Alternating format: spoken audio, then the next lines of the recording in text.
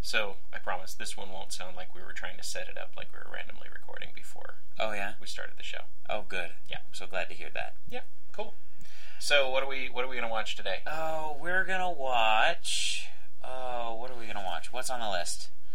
Oh, yeah, that's right, Sunrise. Yes. Yeah, that's the silent film. That's the first silent film on the list, right? Yes. Number 82 on the AFI Top 100 Movies of All Time 10th Anniversary Edition. Mm-hmm. And this here is the 100 of Some Movie Thing podcast, number 19. Oh my God! We are 19. closing out our. We are about to close out our second decade. Wow, this thing's older than I am now. I know. Look at that. Wow. Wow. Grows up fast. It does. Anyway, okay. So this is a silent film. Yes. And I mentioned before that I love silent films.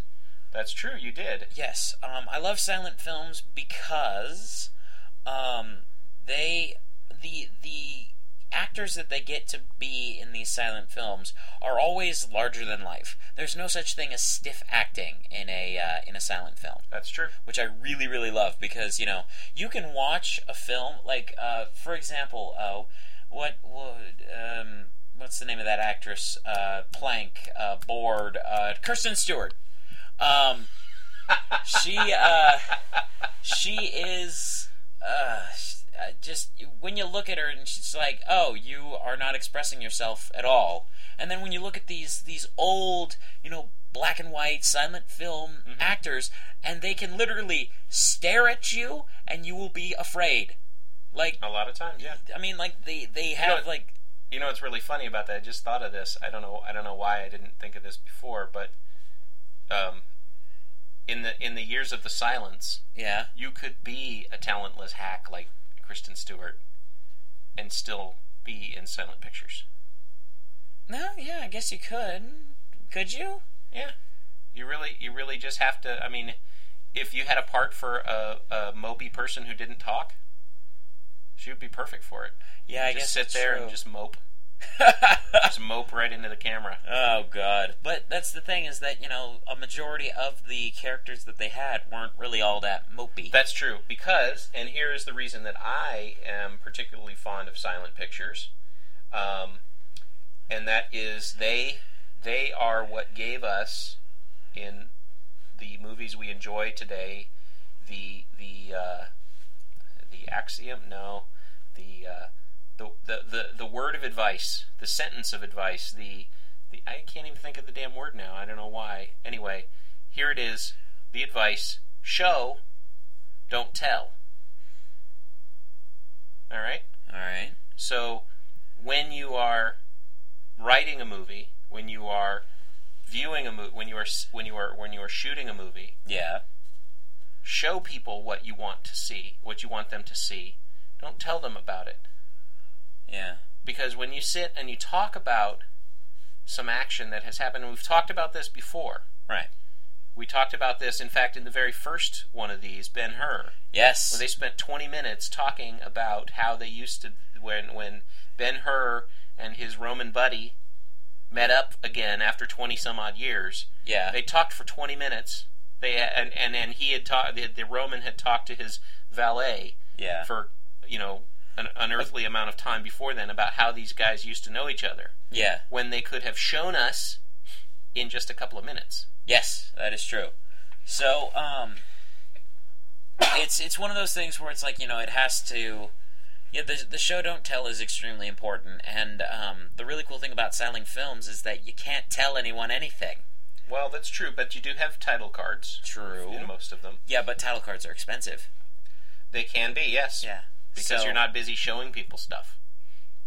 Yes? Well, it's film that's exposed that's not doing anything. Oh, true, yeah. I don't know how. I don't know. No, that actually makes a lot of sense. It's like, yeah. All right. So the movie we're going to watch today is F.W. Murnau's 1927 Oscar-winning, multiple Oscar-winning, Sunrise. Okay. And we will talk about the Oscars that it won and whatnot later on. Okay. F.W. Murnau, for those who do not know, is the director of such other films as Nosferatu. Oh, Nosferatu. You thought I was going to lose it on that one, didn't you? I kind of did. I did lose it a little bit. I was trying to think of one of the other ones. So this is actually one of his and lesser... Faust and a couple others. They like big, like, hey, I'm a German and we're gonna express. We're gonna expressionists. I think that's just what Germans do. They don't like intentionally be expressive. They're like, I'm going to be expressive. I'm going to talk about things. No, this is just how they are. Yeah. But yeah, this is actually one of his lesser known films, I guess, or is this? No. Well, I mean, okay. When you think of this particular director, do you think Nosferatu? Or do you think Sunrise? In fact, yes. In fact, I do think Nosferatu. But it's nice to see that this director was able to make another film that works. Oh, all right. You know, there's been several, but this one works particularly well. Alrighty then. All right, so let's go and slap that thing in the DVD player and. That's just gross. You're gonna keep doing that, aren't you? I am, because you know why? Why? Because you say it's gross every time. Fine. Yes. Let's just watch this damn movie. Okay.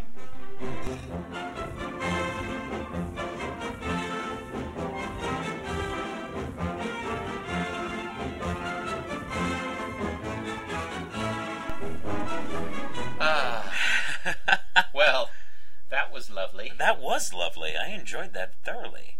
Did you? Yeah. Yes. It was one of those things. Now I just have a quick question. Yes.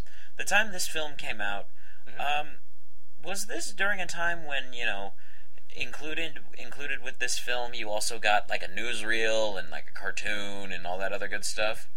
I don't think so. No? Okay. Given that, I believe that there were several features that were played in a day, but they were all silent. I don't know. I'm not sure about silent cartoons. Okay, well, I'm just asking because it just the feel of this film, just how fast it was moving and how it was paced and all that. It felt like there was more around it when it was first released. Like there was like a feature after it and a feature before it, and it was kind of just like in a line of stuff that they just kept playing over and over again. I suppose that's possible, but I don't know how you would gather that necessarily from watching the film itself. I don't know. Call it a gut feeling. I don't know. I don't know. I just wanted to bring it up. Quite anyway, possibly, but I don't have any information to that effect. Yeah, I know you don't. So I just thought maybe I was the only one. Maybe I'm crazy. Anyway, so this film. Where should we start? Let's start with the best way we can start at the beginning. Ah, yes. Sunrise is the song of two humans. Human beings. Two humans. Two humans. A song of two humans. The most non-specific title you could have ever. Sunrise. A song of two humans. Well, it starts in the hustle and bustle of the city. And moves immediately to the country. That was a jump. Where vacationers are going to rest their city weary bones, which has in the idyllic countryside. Yeah, in the strangely Germanic, and oddly, I mean, like rural, like thatch roof. Yeah, adobe hut. Not adobe, like plaster walled, big stiff, big timber one room houses. Yeah. And all nestled together in a quiet village. A farmer in the village falls for a slatternly woman from the city, played by Margaret Livingston. The farmer was played by George O'Brien, who had a fairly long career in silence after World War I. And his career actually ended, essentially, except for some work that he did with John Ford in westerns. His career essentially ended when the silence ended. Did he have a French accent? He did not have a French accent. He was an American, but he did not have a voice for talkies. Yeah. So he was very much a victim of sound. That was actually the. Have you seen The Artist? I have not. Oh. But I understand that that's what that's about. That was essentially the plot, is that the guy didn't have the voice for it. So, you see, so this is actually interesting to the effect that is that did happen. Yeah. It happened to a lot of people. Can I say something just Sure. real quick? Certainly. I do not like films that are about that era. Your Singing in the Rains, your artists. I do not like films that are about that era, but I like the films that came out of it. Interesting. Because but you like the artist. I like the artist for what it did. You liked it when you were talking about it after you saw it. Okay, here's the deal. I don't like films that take basically something that created the movie industry and they talk about its death. Okay. Singing in the Rain was about the death of the silence. The Artist is about the death of the silence. Can you name any other films that are about silent movies? Chaplin. Let's see. Just off the top of my head, well, Chaplin was a big one. Was it about them making a silent movie, or was it about? It was about the life of Charlie Chaplin, and it was about silent films and how his career ended essentially after silent films were over. Okay. See? There's been a lot of them. Why? It's just all of the ones that I've seen have always been about basically the death of. You apparently can't have a movie about silent films when they were thriving or when they got started. Okay. Well, it's just I don't know. But that's more. I mean, well, Chaplin covers the whole thing, the whole length and breadth of it. But I think Hugo is probably about silent films and the magic of movies. Hugo? You mean the with Sir Ben Kingsley and yes, with the robot? Yeah, I thought that was about a magician. Yeah, it's weird how the advertising was about that, but it was really about movies. Really? Yeah. That's dumb. Why would I want to see that? I don't know. Anyway, let's get back to this. Let's get back to this film. Okay, so he falls for this woman who tells him he must come to the city and live with her. Sell his farm and live in the city, and he says, "But what about my wife?" In a big title card with "wife" in giant capital letters, almost underlined, but definitely emphasized. And she casually suggests to him, by leaning in close and putting her fingers, her cupping her hand to her mouth, and saying, maybe she should drown. and then drown just kind of washes away as if it were washed off of the title card. So she suggests that he should drown his wife and come live with her in the city. He attempts to strangle the woman. Yeah, that's the thing. He does not succeed, and she kisses him back to reality, and then helps him collect reeds to put into a bundle so that when he tips over their boat and she drowns, he can tip the boat over and make it look like an accident, and he can then float to safety on the bundle of reeds. You're forgetting something. I am? Yes. What's that? The argument that she used is to convince him to live in the city with her. What was the... Oh, that's right. She describes the city to him, and because this is a show, don't tell environment, we see a panorama. No. This was not a panorama. This was the beginning of Nightmare Fuel. I'm sorry. You really like that term, Nightmare Fuel, don't you? do like that term, because it's awesome. We see a panoramic view of cityscapes, of like this where the cities, the buildings come jutting out in all directions. Cabinet of Dr. Caligari style, with the oddly shaped, pointy buildings in weird perspectives, and cars that are obviously models of some sort, and they're rolling over hills in the streets, and there's people moving around, and then there are bands that are playing. There's people dancing, and there's a band that's playing, and it's a jazz band, and all the guys are wearing striped coats, and they have different brass instruments, and they're all syncopated. So there's they're drumming, and then they all move to the left once, and then they're drumming, and then they all move to the right, and then they all move to the left and the left again, and it's... Yeah, because what I want to see is a bunch of clowns with brass instruments. The band leader is waving his baton around, and then they fade back to the girl as she's as she's describing this, and she's dancing. She looks like she's having a seizure. She really did. She looked like she was having a seizure, but she's dancing and describing the dancing that must go on in the city all the time. Uh-huh. So this convinces the farmer that he must go. Yes, because... And he goes from being this sort of upright, like, hi, how you doing, guy, I'm a very upright citizen, to he starts to slump as he's walking home, and his head gets lower and lower on his shoulders, and pretty soon he's lumbering towards his home. Yeah. And when he gets there... Kind of a transformation. It's kind of cool. It is pretty cool, and it does, again, show, don't tell. Yes. You now see that he has heavy weights on his shoulders, and he may be transforming into an evil person. So we see him come into his home, which is, there is a giant door on the far end of the room where he enters. The room then slants away in 3 different directions from that door. It's kind of forced perspective. It is definitely forced perspective. There is a giant bed in the foreground, and a smaller bed in the middle ground where his wife, the beautiful blonde woman, is sleeping, played by Janet Gaynor. Mm-hmm. He goes to the bed, looks at her, and then collapses on his own bed. Yes, because this was a time when they didn't sleep in the same bed because of...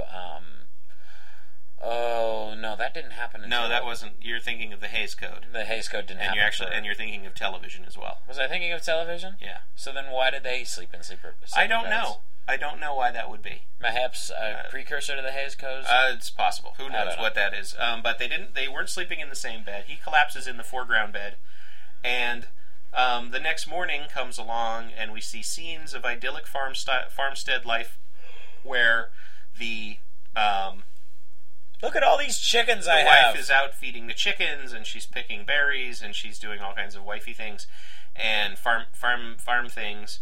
And the man gets up, he slumps over to the door, and he looks at her, and we see his eyes close lit. Yep. And they're not crazy eyes yet, but they're sad eyes. Oh. And then we're introduced to actually no, we're not at this point. He tells his wife we're going to go across the lake. Yes. For the day. Yes. And she gets excited because going across the lake is apparently a big deal. Yeah, big deal, Bill. She runs into another room and says goodbye to their child. Yeah, that's and the thing. Maid. She has a kid. She has a kid. They have a kid. And they have a maid. And a maid. That were not in the show before. Not even mentioned. Nope. No. Is it possible that it might have been the maid's kid? No. It was their kid. It was their kid. Definitely their kid. Wow. Okay. Weird, huh? That seems like a kind of a big thing to pass. So she gets all gussied up, and they go to the city. They go to the boat. The boat. They get on the boat, and the man is rowing. Actually, let's not forget the dog.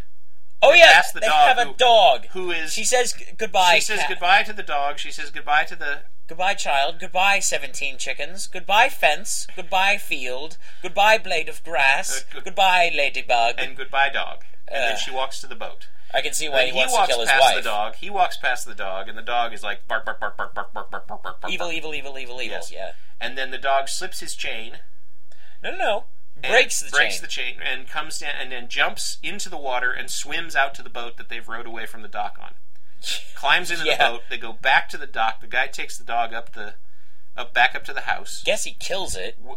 We can only assume that he has killed the dog because he's got the lumbering shoulder, evil dog on a chain thing. And just as she's starting to get a little nervous, he comes back. They get in the boat and they start swimming across. And then, just so that you don't think that Jack Nicholson invented the crazy eyes.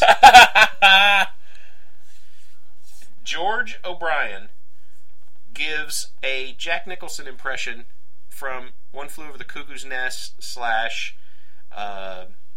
Witches of Eastwick / The Shining, any movie where Jack Nicholson is given the crazy eyes, he got it from George. Which is just about any movie. A lot of them. Yeah. Then George O'Brien is focused on heavily in this shot, and he is looking out through his eyebrows, and then his wife considers, I am on a boat with apparently this crazy guy. With this insane man. He stands up. He walks over the two seats. Like Frankenstein's monster. Like Nosferatu. Yeah. With his hands clenched at his sides, and his head is all bowed down, and he reaches for her, and she freaks right the fuck out. And then he snaps out of it. And she prays, and she cowers, and then he snaps out of it and goes and sits down, and becomes a motorboat. He's a speedboat. And he just beats the water into submission over to the other side of the lake. Kakush! She runs away.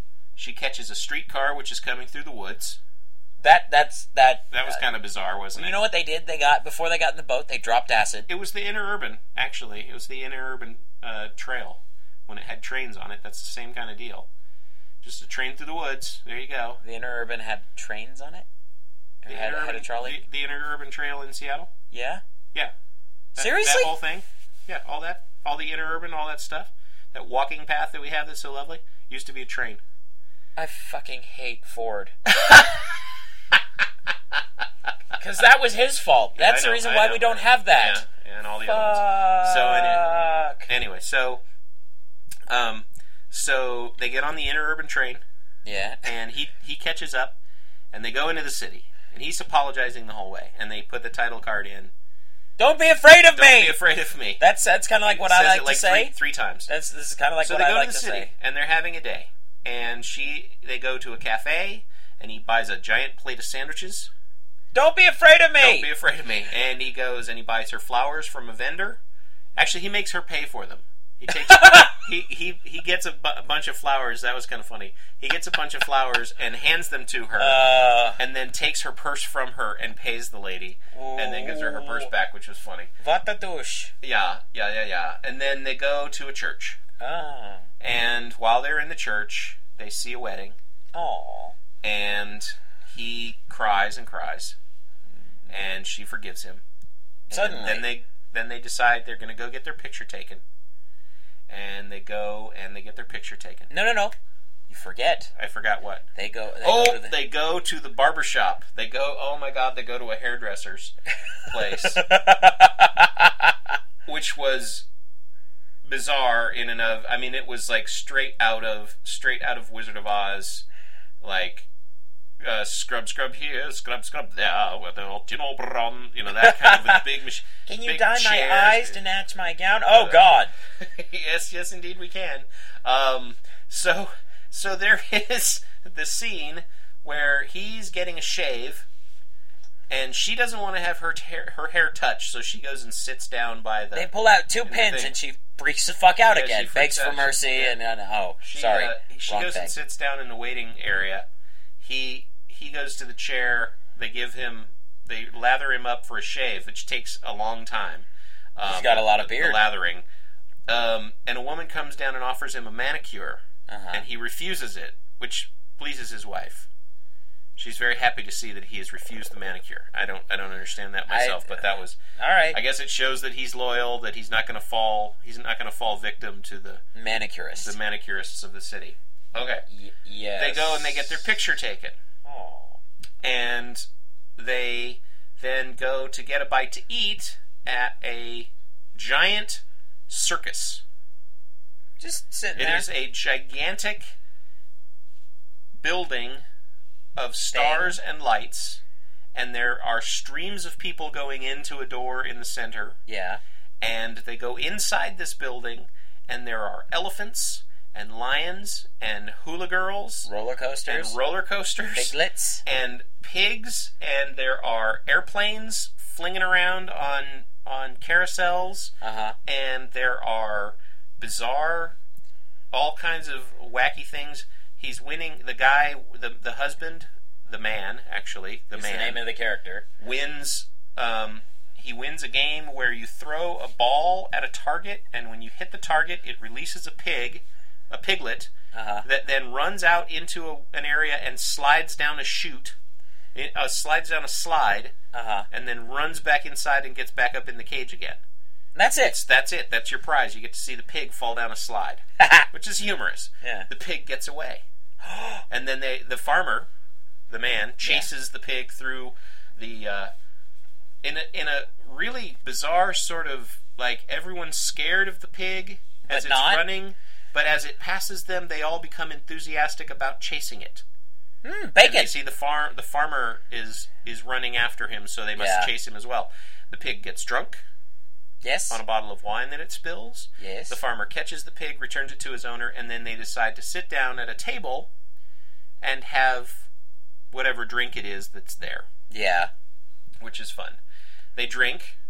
They have, I guess, they have a good time at the party, and they return home on the train again, on the trolley.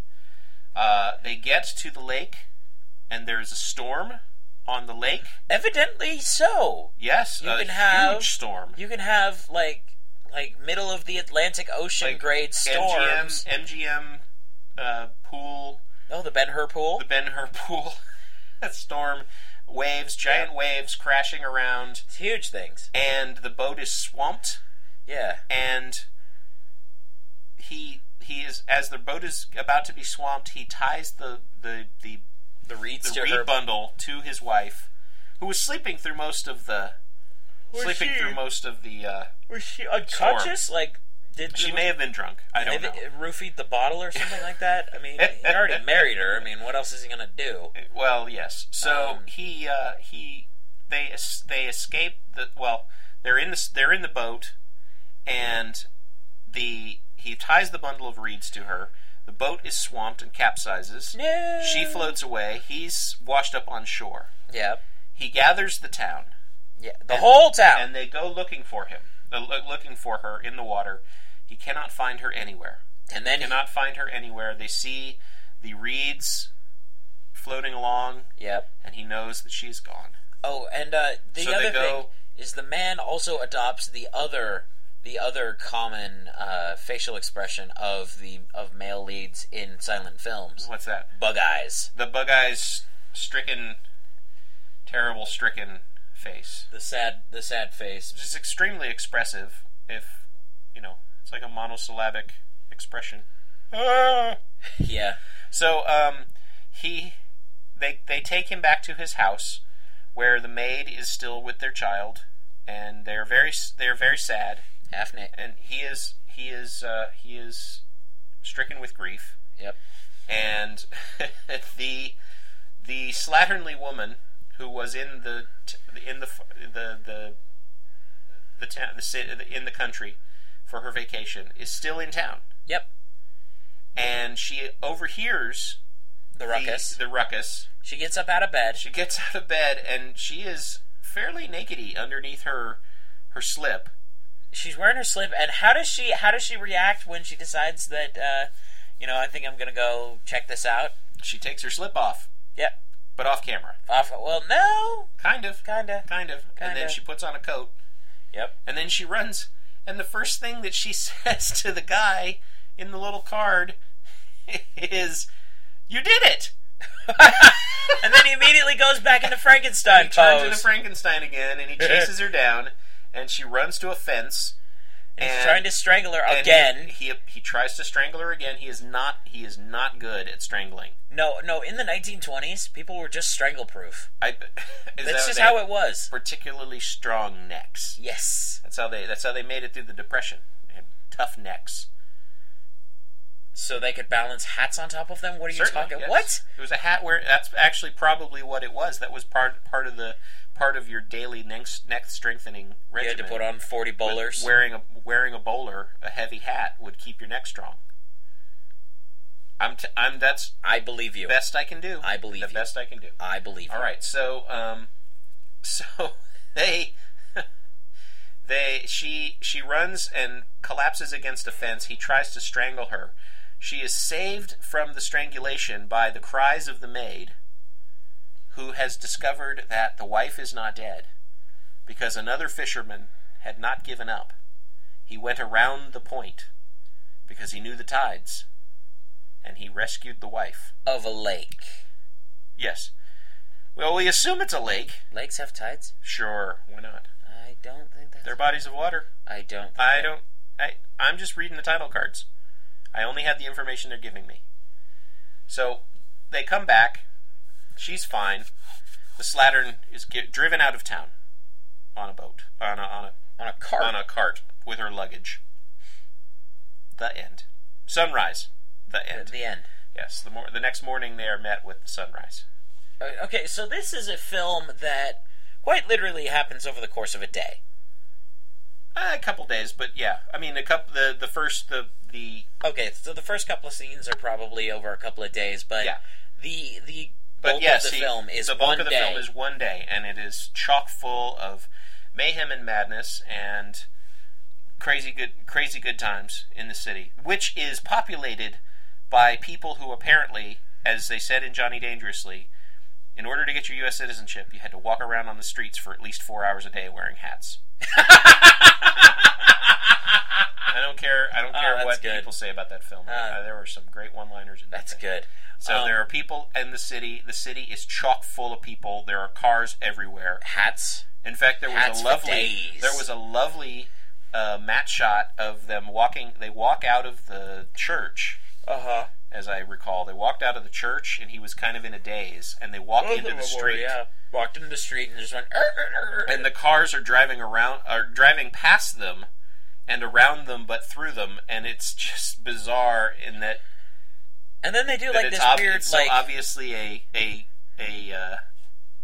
rear projection or a matte walking shot out into traffic, and then they cut to the scene where they're actually in traffic, and there's a traffic jam around them, and they're there. Yeah, there's all these people who are honking their little toot horn, their little air horn, boop boop. You know, I like the 20s. Yeah, and guys they in all beards, have bicycle horns and beards. Yep, bowlers. So there's hobos. Okay, so not a hobo in sight too. So the irony that is presented in the film, I think, was quite good. That ironically he was going to save himself with the reeds, but he ended up saving the person he was going to kill. Yes. So they didn't go so far as to say, oh, he's decided to stick with his wife, and then ironically she dies. Still has to have a happy ending. Not necessarily. Didn't have to have a happy ending. I mean, yeah, Nosferatu dies in the end, but still. Nosferatu was a monster. Spoiler alert. Nosferatu was a monster, though. Oh, yeah, that's true. There was no such thing as the misunderstood monster back then. You were either a monster or you were not. I suppose. But at the same time, you don't have to necessarily have a happy ending. You don't have to have a happy ending in order to have an ending to these films. True. Okay, fair enough. Right? The other thing I really like about silent films is that their plots are simple. They're easy to follow. Oh, wait until we get to Intolerance. Okay, fair enough. But still, it's one of those things where it's just like, you could recite this whole plot from memory. I just did, in fact. As a matter of fact, you just did. Look at that. Granted, you saw this film... Yeah, just a little bit ago. Just a little bit ago, so maybe it's not very fair, but you could probably remember the plot of this film fairly easily. But you should be able to, and I went into more detail than I needed to for the plot points. Yeah.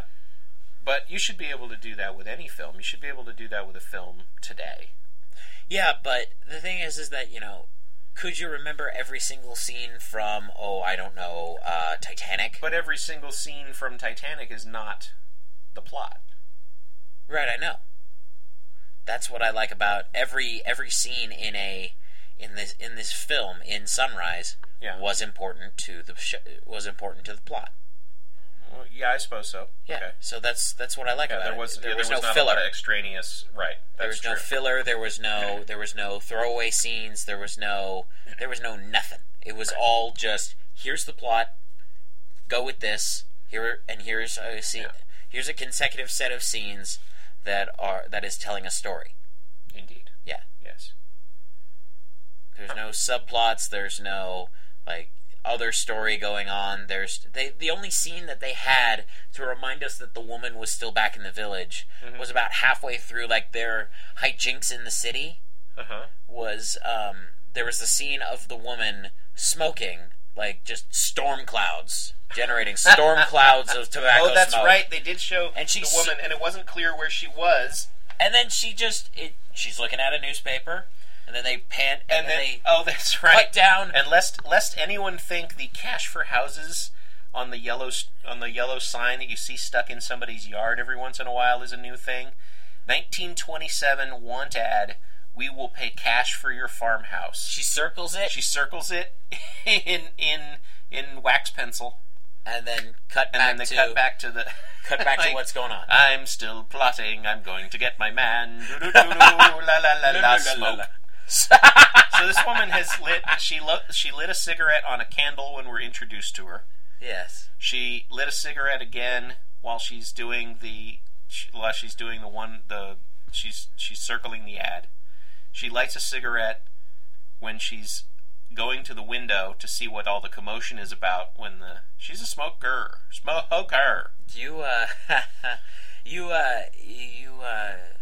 It's to prove that she's elegant, right? Does it, or is it supposed to show that she's a woman of less moral fiber? Which could it be? Well, there was a lot of smoking in the 20s. A lot of smoking in the city. In the city. Not a lot of smoking in the town. Well, maybe it was sophistication or different ways, and maybe it was morals. Well, you have to remember, everybody the only person who wasn't dressed in lighter colors in the village was the woman. Dun dun dun. She was wearing what I'm assuming was black. Yeah, probably. Or I don't know, red or something. Burgundy. Something that shows up as black in black and white. Yes. For all I know, she could have been wearing bright purple. I don't know. But it was one of those things where it's she was the only one who was wearing black. She was the only one who smoked. She was the only one who, was lazed about. She was scantily clad for the 20s. So, I don't know. Maybe there's something there. But yeah, it's just, I really enjoyed this film. I really did. Cool. I enjoyed it as well. So, I guess what else do we have to talk about? I mean,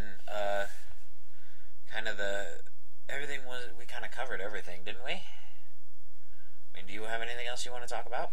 Well, there are two interesting things about this film, and that is that the awards for this film, Janet Gaynor won the Best Actress Oscar for her work in this film. But she was also nominated for two other films at the same time and won for them as well. So wait. She did not win multiple Oscars. She won an Oscar for multiple films, or for work in multiple films. That does not compute. And that's because that's the way the rules are now. Which are, you must be nominated for only one film. I see. Yes. This film also won the only, it was the first and only film to win the Academy of Motion Picture Arts and Sciences Best Picture Award in the category of Artistic Quality of Production. And it was the only award of its kind that was given out. So they basically invented a category for it? No, I don't know that they invented a category for it necessarily. It was also the first silent film, the first Fox Studios silent film that was released with a score, a recorded score. Oh! So the music that we heard was the real music in the film was, and it was kind of interesting because it did give voice to several characters. Yes, it did. There were some chirping score for the wife, yes, and the maid, and there was more of a jazzy sort of thing for the slattern from the city. Yes. And so that film, that music was there. So that was kind of an interesting. It wasn't just tacked on at some point in the 40s or something. Something like, oh, we're going to watch this film. We better throw some Throw some music on it, so it makes like, sense. The train actually had at the very beginning when the train was pulling out of the station to go to the city or go to the farm, the country. It was there was a train noise. Yes, with that. Which was I was like at the beginning of the film, it was like silent movie, right? Silent movie. Yep. All right. Exactly. With a soundtrack. Huh. Go figure. Kind of interesting there. Rock and roll. Yep. So, relevance. I mean, this movie won how many Academy Awards exactly? Several. There was no number in the reference that I had. Oh. Okay. But more importantly, though, I think this film could be held up as not necessarily a, this is how you should make films, certainly. Yeah. But a, guys, if you just tell the story. Yep. And tell it well, it doesn't matter how old the film is. It doesn't matter even that it has no voices in it. I didn't have any problem following the story. I didn't have any problem figuring out who the characters were or what was going on. They were telling us stuff in their body language. Yep. About the characters, in the way they were dressed, in the way they looked at each other, who they were. Important characters came in and did things. I will have to say, I will digress for a moment and say that there were 2 bits of comedy that didn't work. Oh, yeah? And that may have been just because of just the way they were staged, or that it's been, 80 years and it just doesn't work anymore. Almost 90 years. Almost 90 years. So that was the helpful man, or there was a helpful man who while the farmer and the wife, the man and the wife dance for the people of the city. Yes. They play the peasant song for them and they dance. He's reluctant to do so, but she goads him into it and they dance. And it's a very kicking, hands on hips, elbows out. We're from the country. Dancing about, lots of rapid turns, sort of dancing thing. And while they're watching it, a woman in the crowd, her shoulder strap falls down off of her shoulder, and a man next to her puts it back up on her shoulder very helpfully, and she thanks him for it. And then it falls down again, and then her other one falls down, and then they both fall, and that didn't work. There were too many times that they went back to it. The other thing was there was a bit of business in the photographer's studio where they knock a statue over. Yes. And they look about for the head of the statue because they assume that it's been knocked off. It didn't have a head on it. Oh. And they put the statue back up, and they end up putting a ball on the statue with a little painted face on it. Yep. And it was kind of alright, I see what they were trying to do, but it didn't really work for me. But what are you going to do? Country bumpkins. Probably a laugh riot in 1927. But yeah. So overall, you liked the film? I did. I liked the film. I thought it was very well done. There, you see, we don't have to take the piss out of everything. Well, you're right. No, we don't. Exactly. Yeah. We can like films too. Yes, we can. All right. Even the films we do like, we can still take the piss out of. That's true. And there are probably things that we could take the piss out of this film for. Oh, well, there's a number of things, but that's like making fun of... a little bit, though. It's like making fun of an old person. It's like... No, I'm making fun of you because you're old. Nobody gets a pass because they're old in this thing. We shat upon Bringing Up Baby. Oh, yes, we did. And it's only 9 years older than, or 9 years younger than this film. Jesus, really? That's how quickly Talkies came around? 1936. Wow. Yeah. Talkies came around, boom, like 1929, I think, is when the Jazz Singer came out with, this is Al like Jolson. Right before. One of the last, it was one of the... Well, like I said, George O'Brien, the actor... Didn't have a voice for it. He basically lost his career. Damn. Actually, let's see. I don't think I said that. Yeah, that's right. George O'Brien. Janet Gaynor had a longer career. Yeah. Margaret Livingston had a longer career. But many people lost their careers. That's a damn shame. With this, But hey, it gave birth to the vaudeville acts being able to basically come back and, be in films. The Marx Brothers. Well, yeah, okay, so the Duck Soup, which is going to come up in about another 10 or 15 slots on this thing. Jesus. That's a long time, but it's going to be worth it. It's going to be worth it. I believe you. Yeah, 1934. So, very few. I mean, the Marx Brothers Coconuts, I believe, was 32. Oh, wow. So 5 years after this film was made. Wow. So literally, we're at the end. In this film, we're at the end of the silent era. Oh, man. Yeah. Now the silent era wasn't that long. We will see another film later called Intolerance. Yeah. Which came out in 1916. Really? Yes. So that will be. That is an old ass movie. Yes, indeed. And as I already mentioned earlier, it is going to be. You said they're easy to follow. Yeah. Good luck. I'll take notes on that one. How about that? You probably should. Okay. It's a cast of lots. So, now, I will also note that this film, Sunrise, is the only film on the AFI Top 100 list, 10th Anniversary Edition, that does not have a connected explanation or plot summary or anything about who's in it or what's going on with it, when it was produced, anything like that. The link, it does not exist. Huh. So that was a little odd, and I thought maybe that it meant that it was not going to be available.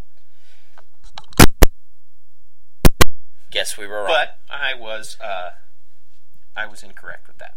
Nice. Yes. All right. And it is available via Netflix, not on Instant Watch, but it is available via the DVD rental. So yes, get out there and rent that sucker. Indeed. And we don't get any money for that, so well, free Netflix plug. Not yet. Thanks. Not yet. Thanks for nothing, Netflix. Thanks for nothing, Netflix. All right. We're gonna get a call from them. We're gonna get sued. Are we? I guess. Great. Probably. That'll be awesome. What would Netflix want with us? We'll get higher ratings. Yeah, you think so? Yes. So, worth a shot. If we have said on anything on this or any podcast in the past that you agree with or disagree with, give us a shout at 100ofsomething@gmail.com. That's 100ofsomething@gmail.com. I'm on the Twitter at Mr. Bowen. That guy Andrew there, he's on the Twitter at _fro. Follow us. We say witty things from time to time. And you more often than I do. Yeah. I don't tweet that often. I know. You're young. Dude, so I don't know why that. Yeah, that's not an explanation. I get like 8 tweets a minute from some of my friends. It's ridiculous. It's like eating a burrito, chewing my burrito, swallowing my burrito, digesting my burrito, gross, deriving nutrients from my burrito, storing burrito in my lower intestines. That's awesome. Going to the bathroom. Such good friends you have to help with their. Yes, I need a narration of your eating of their burrito. Need is an interesting word. Yes, that's exact. Do you not hear the sarcasm in my voice? I hear it. I need that. Hear it. Now, I need it. Speaking of hearing things, when I first thought about this podcast, I thought one of the ideas we could do is for each movie that we reviewed or talked about, we could do a themed sort of episode. Oh, really? Yes. Then I realized that with at least 2 silent films, we would have nothing but dead air for 45 minutes for 2 podcasts. Yeah, but it'd be art. It sure would. Yeah. It would be art. So I guess you and I are going to have... What are we going to do now? Well, we just finished talking about it, so... Oh, okay. Let's transcribe it and just put it in title cards, and then we'll make a video of this one. I'm not going to do that. I'm not either. Okay. Let's see if we can get a fan to do it. That'll be cool. Hey, guess what's up next? What? Number 81, Spartacus! Oh, yeah! Sweet. Sweet. All right, that's it for us. Bye. Hey, bye.